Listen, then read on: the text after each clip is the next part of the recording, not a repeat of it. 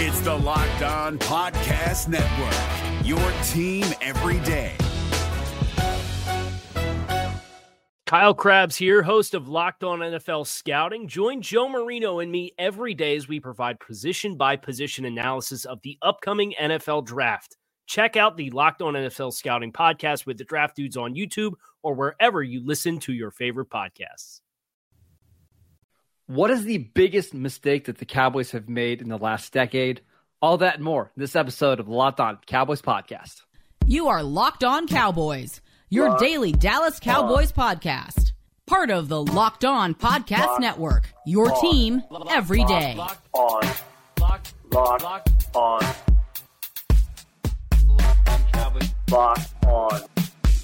Cowboys. Welcome back to the Locked On Cowboys podcast, part of the Locked On Podcast Network, your team every day. We'd like to thank you for making us your first listen of the day. This episode is sponsored by BetterHelp. BetterHelp connects you with a licensed therapist who can take you on that self-journey and self-discovery from wherever you are.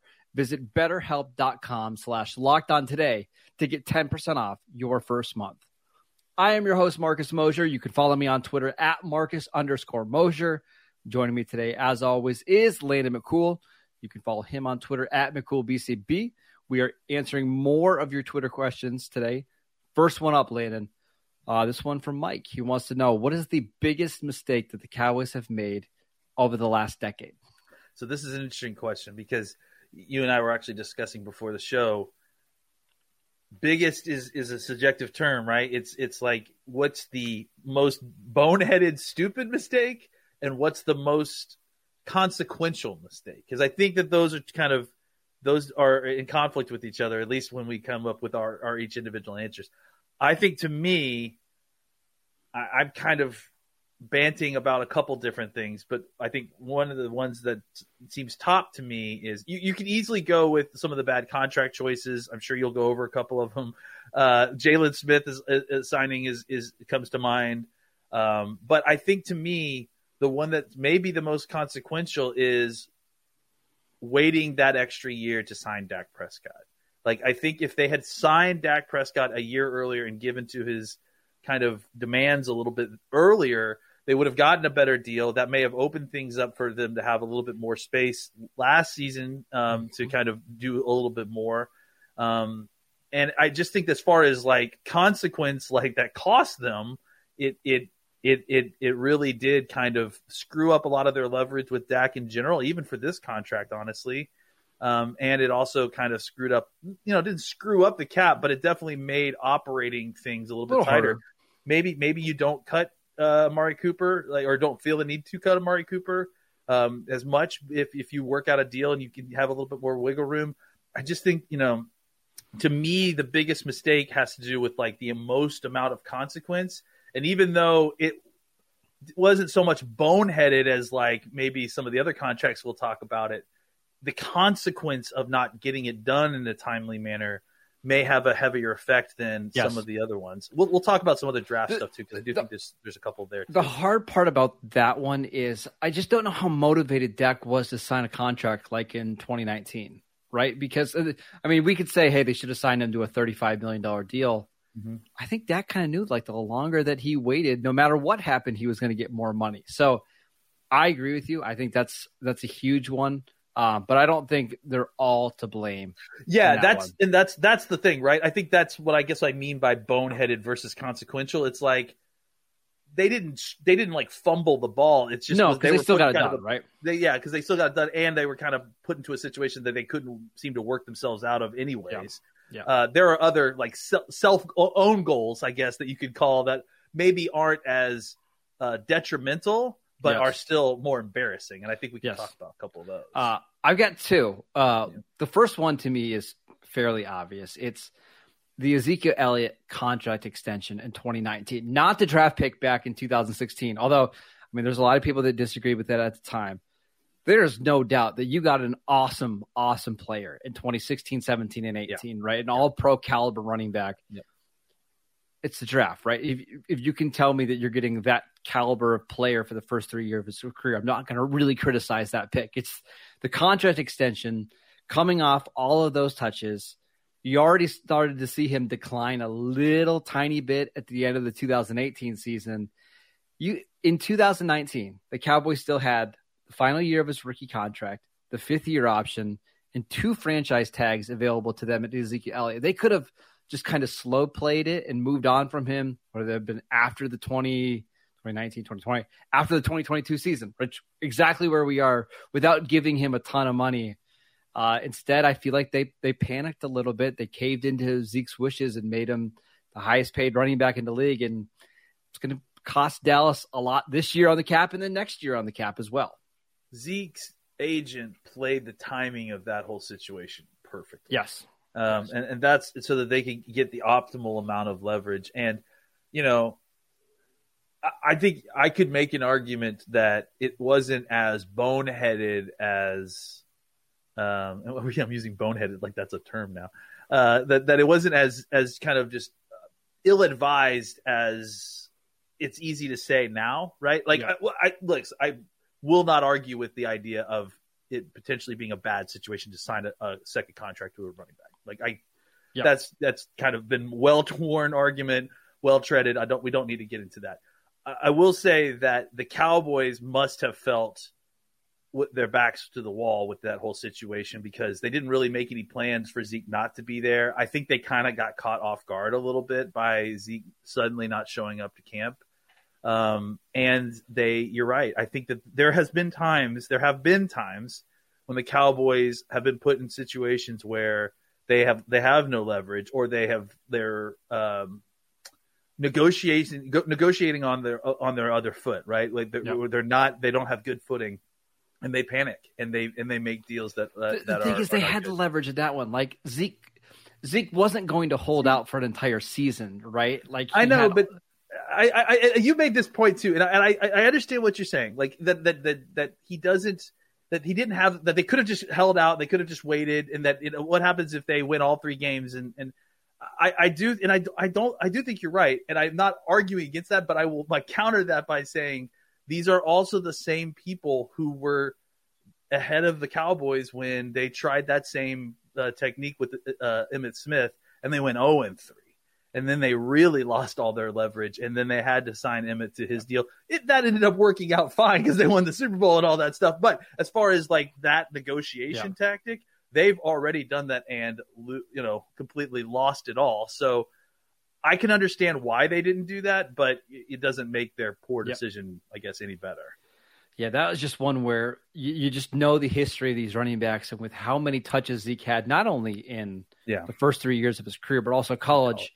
Yeah. Man, it's a lot to give somebody that much guaranteed money 4 to 5 years down the road when you just have no idea what his body is going to look like. That's a tough one. I've got one more. Yeah. It actually is over the course of, I think, 3 or 4 years. I want to talk about next. This episode is brought to you by BetterHelp. It's so easy to get caught up in what everyone else needs from you and never take a moment to think about what you need from yourself. But when we spend all of our time giving, it can leave us feeling stretched thin and burned out. Therapy can give you the tools to find more balance in your life so that you can keep supporting others without leaving yourself behind. If you're thinking of starting therapy, give BetterHelp a try. It's done entirely online, designed to be convenient. It's flexible, and it's suited to your schedule. All you have to do is fill out a brief questionnaire to get matched with a licensed therapist, and you can switch therapists at any time for any reason for no additional charge. Find more balance with BetterHelp. Visit BetterHelp.com/lockedon today to get 10% off your first month. That is BetterHelp, HELP.com/lockedon. If you're looking for the most comprehensive NFL draft coverage this offseason, look no further than the Locked On NFL Scouting Podcast. Join the draft dudes, Kyle Krabs and Joe Marino, as they go position by position through the NFL free agent class and into the star-studded crop of college stars who will be selected in the 2024 NFL Draft.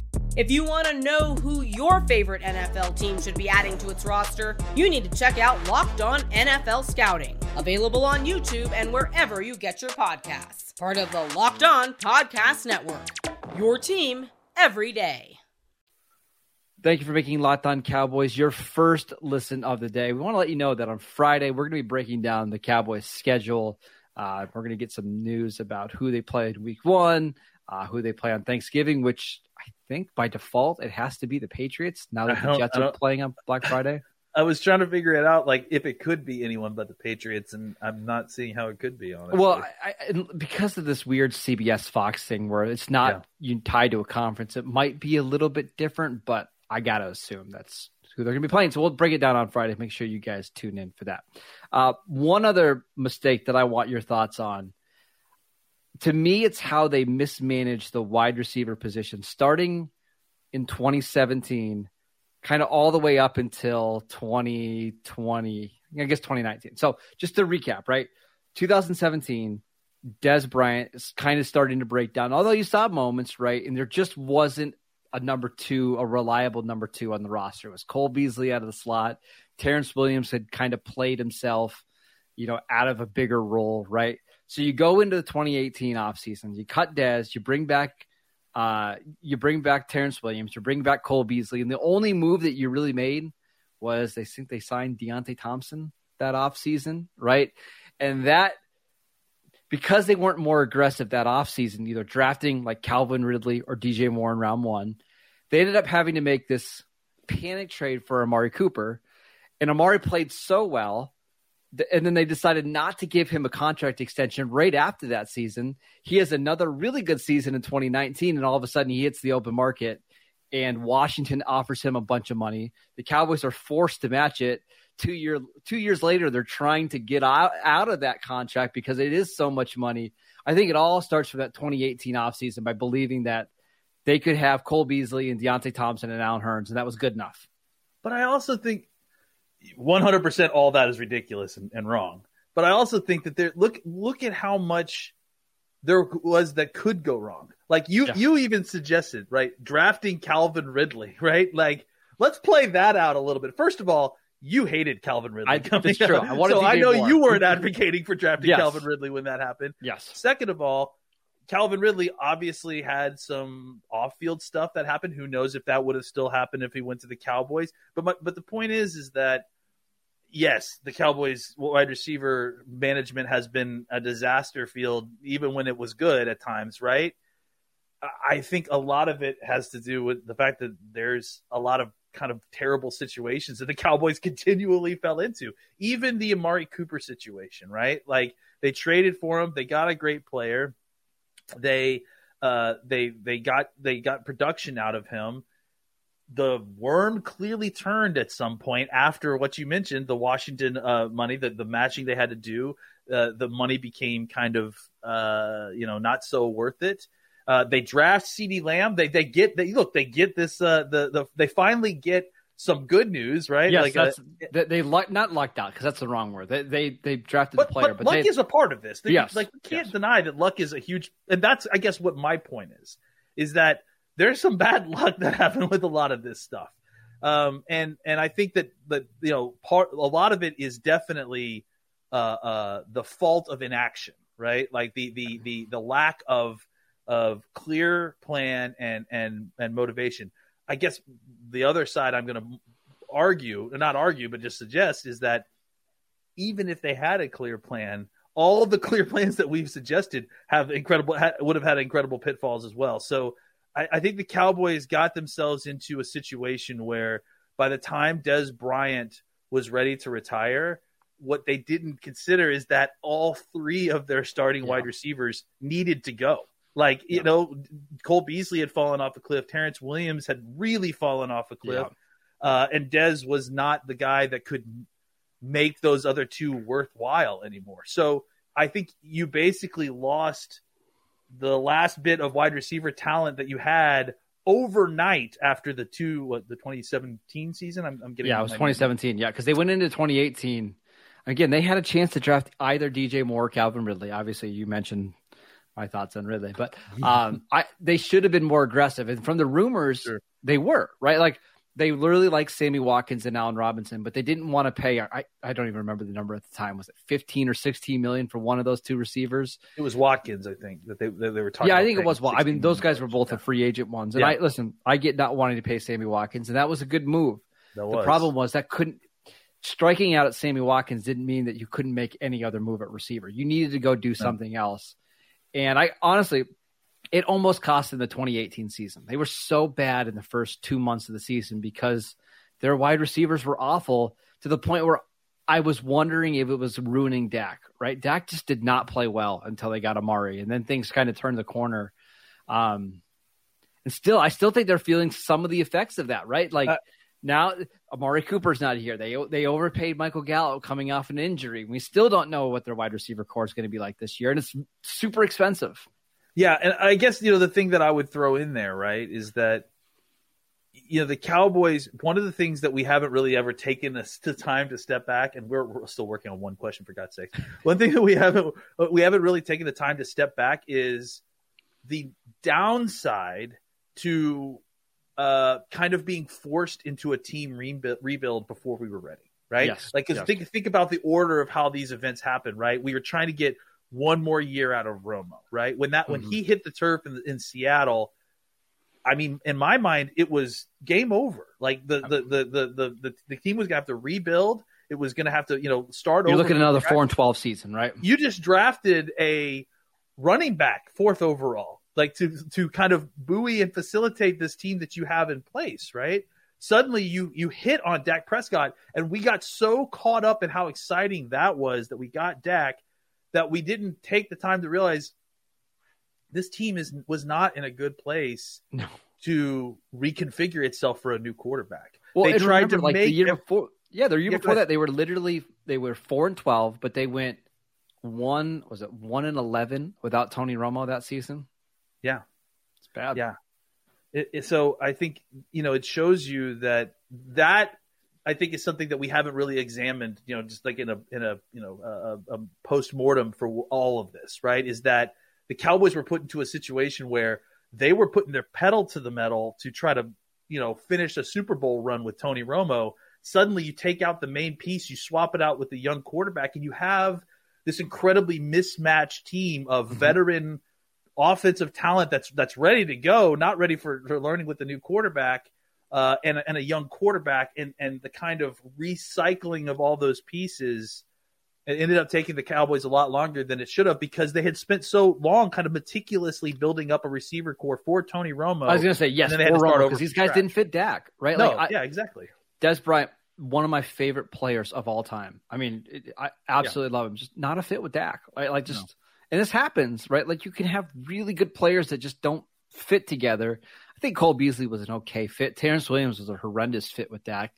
It was a receiving core that just didn't match up well with his strengths. And that's why you saw like somebody like Bryce Butler come in and have some success with Dak. Like that was a receiver that meshed better with him. But I think you're right. This team was not built for Dak early on in his career.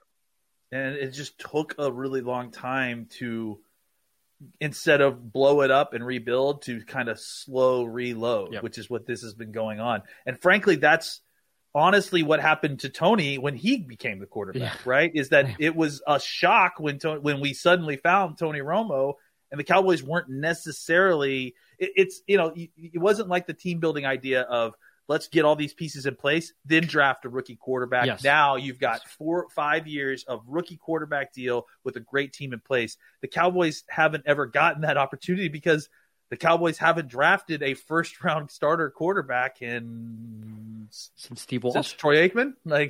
So yeah, it's been a long time. Yeah, actually, same year, Steve Walsh and Troy Aikman. Exactly, 2 of them, right? So they got it all out of the way. They did it. That's right. They just they look. We're going to do 2 now, and let's not worry about it later.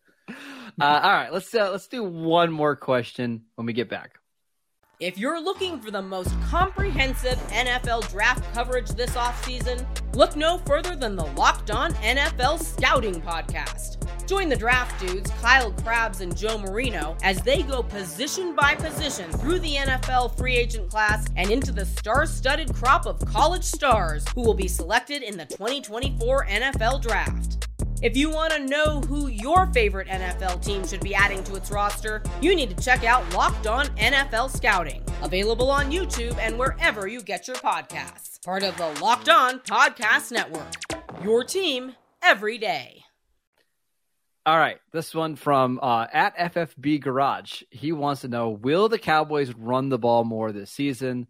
Mike McCarthy has said some stuff in press conference about wanting to establish the run. Landon, what are your thoughts? What did I tell you when you said that Mike McCarthy said he wanted to run the ball more?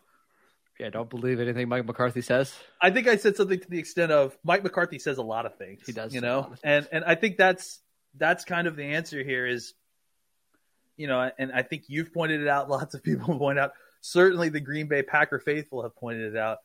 They've heard this song before, and then they wanted Mike McCarthy to run the football more, and he wouldn't. They wouldn't. So he's not going to. They're going to run the ball sub, but yeah.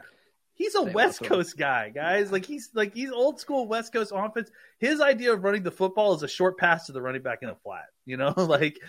That's they will definitely run the football, and it may be on pace similar to what they did last year. I'd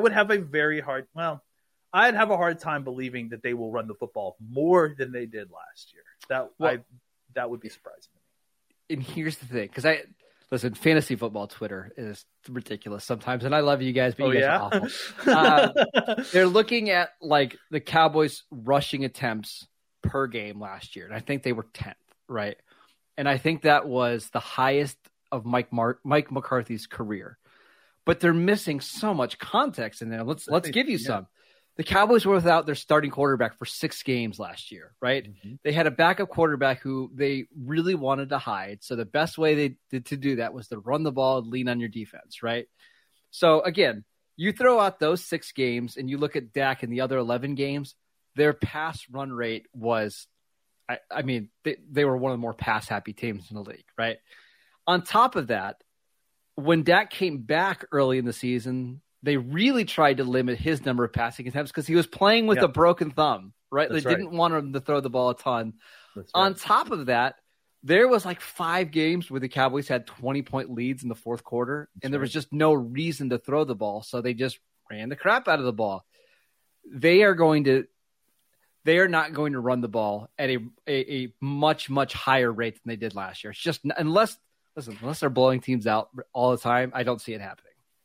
Yeah, I also think that we have to remember that Kellen Moore was the offensive coordinator, and I think that running the football a lot is part of Kellen Moore's identity, is more than it is Mike McCarthy's. Think about where Kellen Moore came from, Boise State, from Scott Linehan. They want to run the football and then run play action. That's very much part of the Coryell system and the kind of mix and match of what his identity is. So I think all the points you made, plus the fact that Kellen Moore was the offensive coordinator, all points to the fact that we can't just extrapolate out what happened last season without any context to what it was. And I think historical precedent on what Mike McCarthy likes to call is probably a better indicator of what he's going to call, as opposed to a small sample size that has incredible amount of context that you just laid out. So, again, Mike McCarthy says a lot of things, and frankly, I'm okay with it. I would rather throw so much chum out there to just get people talking, right? Think about the offensive line comment that he made a couple years ago. Oh, this isn't fantasy football, about moving offensive linemen around. And what do? We see Zach Martin playing right tackle 2 games later. We see Tyron Smith moving from left tackle to right tackle. We hear Terrence Steele maybe moving to left guard.